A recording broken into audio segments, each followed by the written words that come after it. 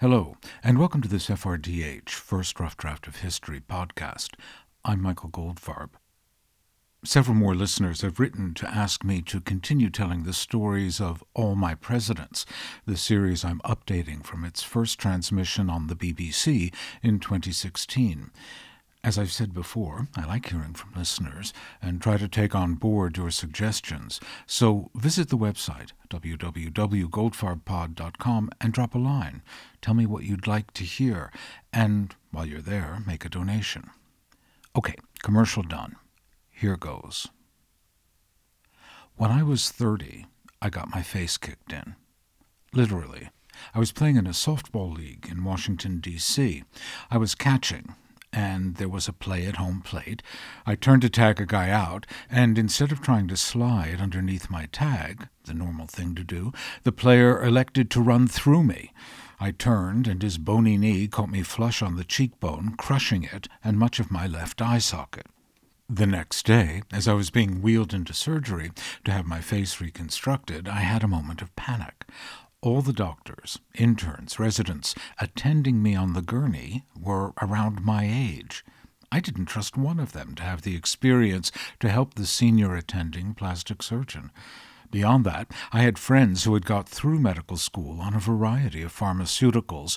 I was frightened the one holding the retractor, while the doctor flushed the pulverized bone out of my cheek and stitched titanium into its place, might have an acid flashback while I was under anesthetic and screw everything up. Maybe you've had similar feelings as you've grown older.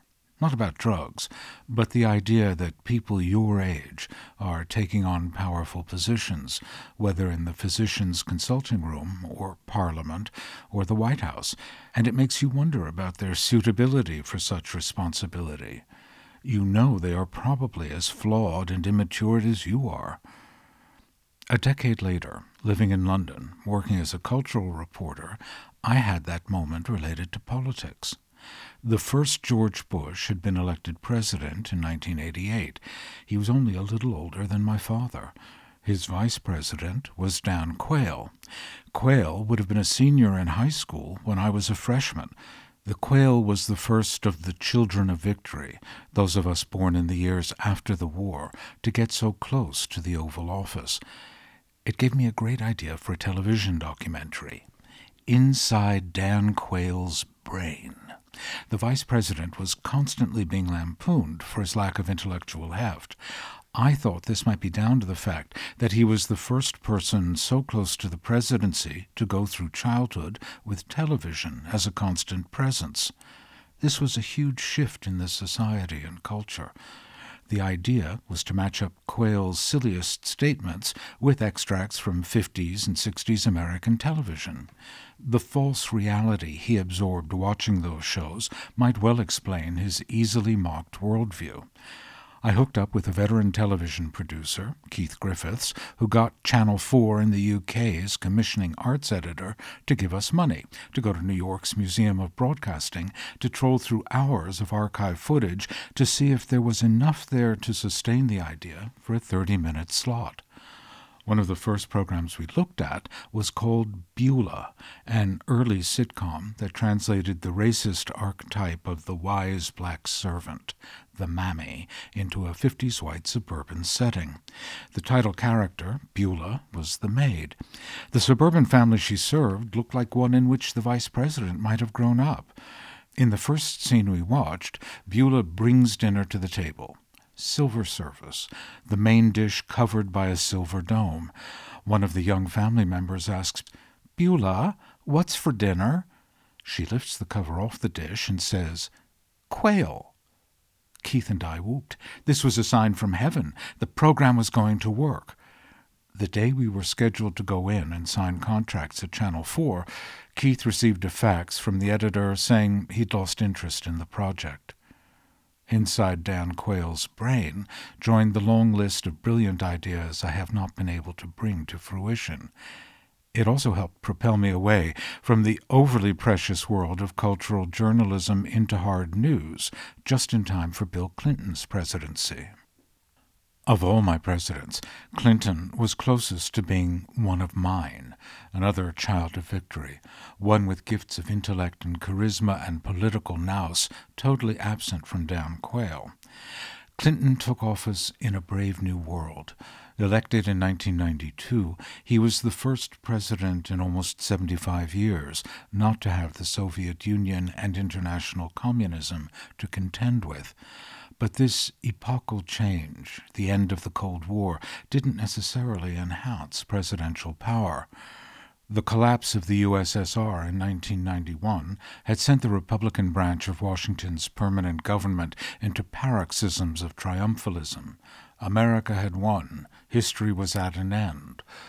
Of course, it wasn't. Clinton came to office with new, unexpected restraints. Domestically, he encountered a Republican Party that had decided the collapse of communism meant it was time to finish off socialism in the U.S.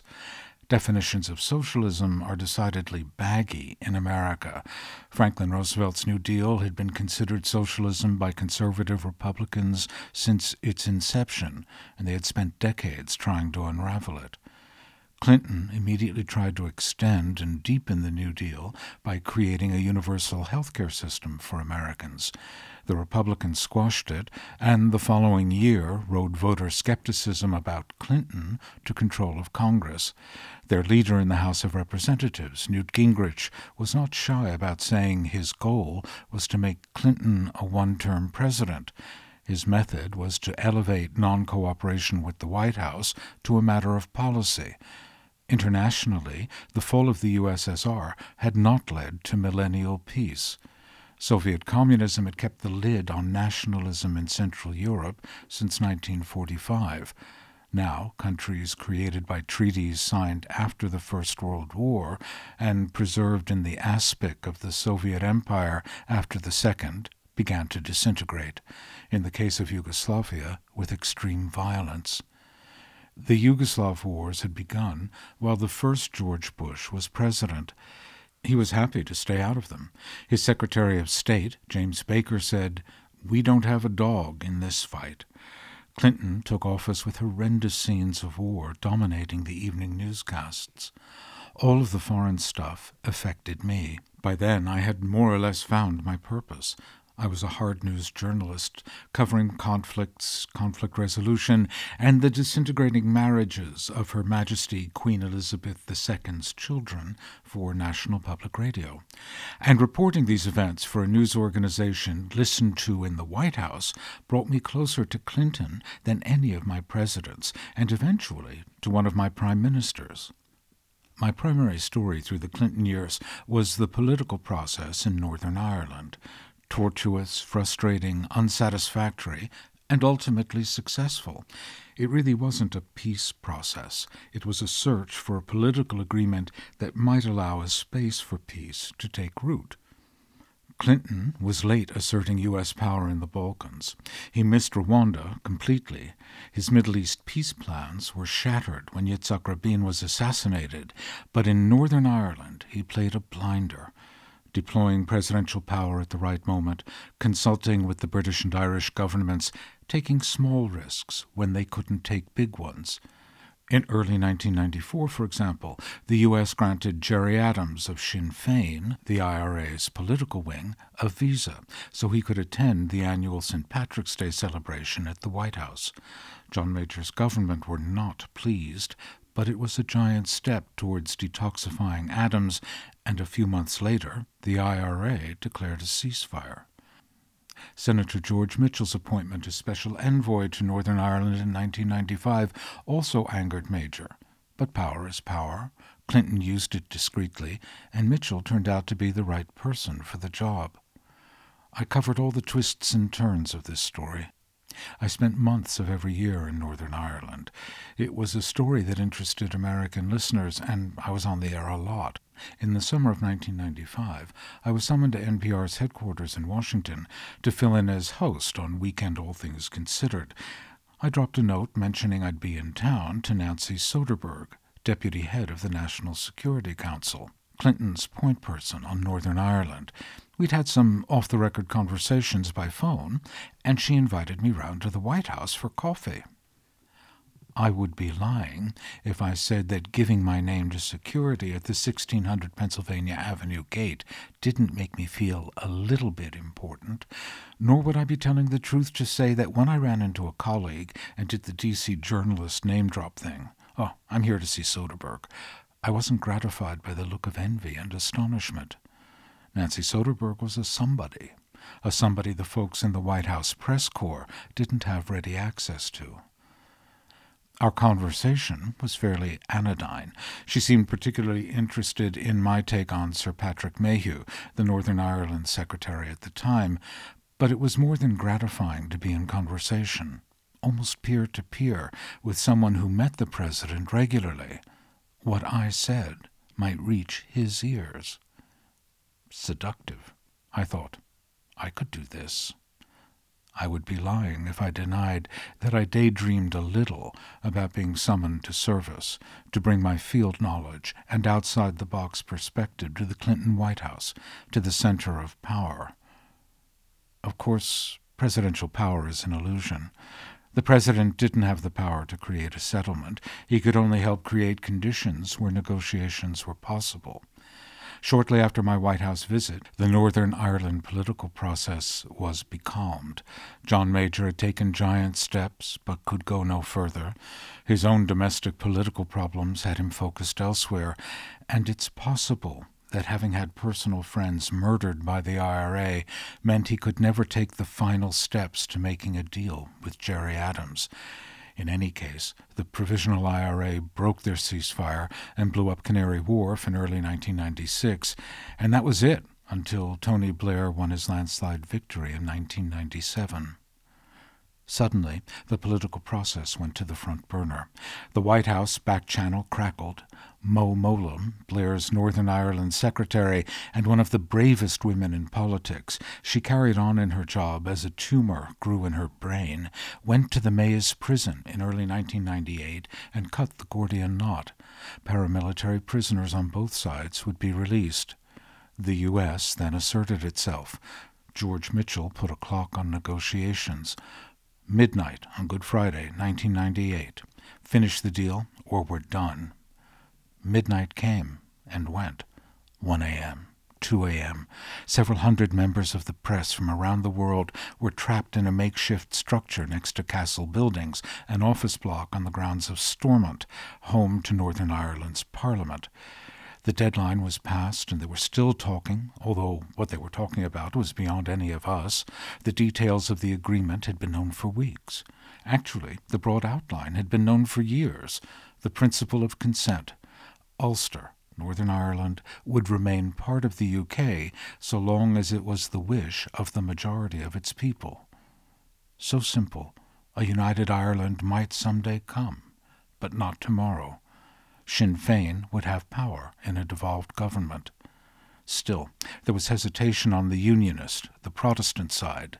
Weapons. The IRA had to decommission the weapons. The sun rose on Good Friday. The negotiations were still going on, but the caterers the government had laid on to feed the international press had packed up and gone home. A few coffee urns, and that was it. At noon, a couple of American colleagues and I wandered off in search of nourishment. A policeman at the exit to the press enclosure told us there was a McDonald's by the main road once you were off Stormont grounds. How far? About 2 miles. It was bitterly cold, a 4-mile round trip for a Big Mac. Our faces contorted in disappointment. The cop took pity. "I shouldn't tell you, but there's a staff canteen round the back. You could go in there. Don't tell anybody else." We went, and restored ourselves with fish and chips, and on our way out of the building, who should be coming in but Tony Blair and Mo Mowlam. Blair looked as disheveled and disoriented as a student who had pulled an all-nighter preparing for an exam. Mowlam looked none the worse for wear. We called over to the Prime Minister, and he looked at us, recognized our faces from press briefings, but couldn't quite place how he knew us. We didn't remind him. We just started asking the obvious questions. What's the delay? How much longer? What's the sticking point? He began to confess things were not going well. Mowlam, who knew precisely who we were, took him by the elbow and led him away. A little while later, maybe just after our little interaction, Blair asked Bill Clinton to call David Trimble, urging him to take a final leap of faith. There were many people who did more important work in bringing the Good Friday Agreement to fruition, but Clinton's call sealed the deal. It also sealed an idea in Blair's mind, I think. The U.S. president can do extraordinary things, and Britain, working with America, can make the world better. A year later, with the Balkans set to ignite again over Serbian aggression in Kosovo, Blair stood shoulder to shoulder with Clinton as America and Britain led a NATO force in bombing Serbia. Humanitarian intervention became the defining idea of the brief post-Cold War era. I would love to ask Tony Blair if he had the same feeling the first time he visited the White House that I did, that sense of being at the hub of power. I wonder if he remembered as he flew to Crawford, Texas, in April 2002 to visit the next of my presidents, George W. Bush, the success he and Clinton had enjoyed in Kosovo. I'm curious if he thought an American president's ability to seal the deal came with the office, not the man. I think that's where you will find a large part of the answer as to why he rashly promised Britain would join the war to overthrow Saddam without asking to see a detailed plan for what happened next, and not demanding that Britain have a full voice in the decision-making process. It may explain why, as the occupation unraveled, he stuck it out with Bush, even though he must have known that history will remember him more for his role in the failure in Iraq than the success of the Good Friday Agreement. And I wish he had asked me about the presidents of my generation. Actually, our generation, the children of victory. I'd have reminded him that Clinton and Bush were as flawed as any other people we might have been at high school or university with, as prone to error.